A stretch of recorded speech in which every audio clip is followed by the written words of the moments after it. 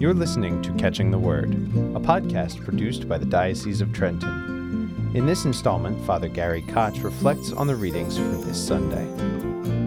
On this 25th Sunday of Ordinary Time, we see that service is at the heart of discipleship. There is probably nothing about modern culture that is farther from the ideals of the gospel of Jesus Christ than the cult of the ego. Fueled by the ability to express, through social media, our innermost thoughts and ideas, we are increasingly bombarded with too much information about people.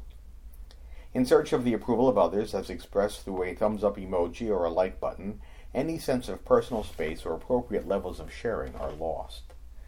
This ego-fueled self-aggrandizement impacts every area of our lives. We see that personal ambitions and lust for power in individual egos stand as divisive and disruptive of our personal and professional lives, our nation, our families, and even our church. We can get too deep inside of our own heads and stuck within our own ideas that the welfare of the whole, of the common good, suffers. As a result of the ubiquitous nature of various forms of media, there are people who today are famous only because they are famous. They have contributed little or nothing to the common good or to the welfare of humanity. Yet they capitalize on their fame and become what we now call influencers. This unbridled ego is perhaps at its worst yet. While contemporary culture has enabled this to spin almost out of control, it is not unique to our time. Every culture from the dawn of humanity has fashioned itself along ego-defined lines. From the very dawn of humanity, the alpha personalities developed an elite caste and suppressed the beta personalities in their clan or tribe.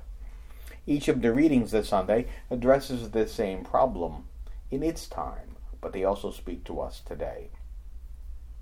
The Gospel presents a struggle with ego and ambition, even among the disciples of Jesus. We do not know what might have prompted the argument, but the disciples were debating among themselves which of them was the greatest.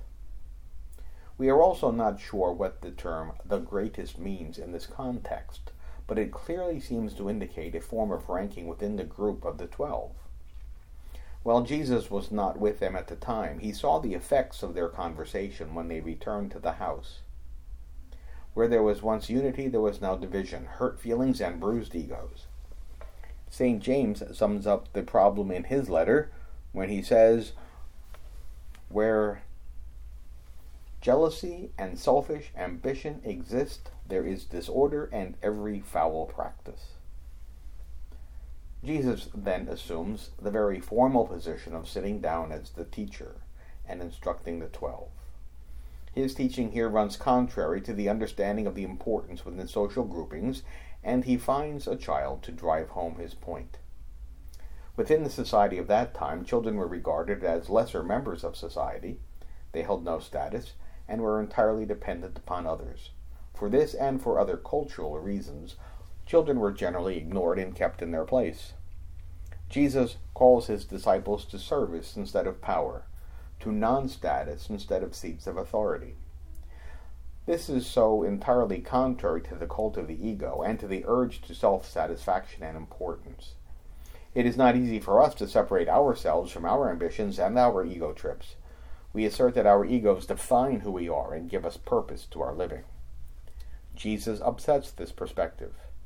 If anyone wishes to be first, he shall be the last of all and the servant of all. Today, within some religious and even corporate circles, the expression servant leadership is beginning to gain some significance. This demonstrates a right use of one's role as a leader within the community, to that of turning the necessary status of authority away from gratifying one's ambition and ego, and instead focusing on the service of the community. This is a call to stand with and among, as opposed to standing over the rest of the community. This goes against the grain of what we think is important. We see the successes and ambitions even among ruthless people, who then enjoy professional careers, and we want to be like them. We want people to look to us as examples of success. Jesus tells us that to be an example of success, we must be a servant, and we must take up our cross daily and follow him. Here we see the essence of what it means to be a disciple of Jesus. It is also here where we are not called to be successful. Like Jesus, we too will stumble and fall when carrying that cross or when we set everything aside to be a servant to all. Yet this is the only way that we can authentically proclaim the gospel of Jesus Christ. You have been listening to Catching the Word with Father Gary Koch. You can listen to or download his weekly reflections and other topics of interest at dioceseoftrenton.org/podcasts. Catching the Word is a podcast produced by the Diocese of Trenton.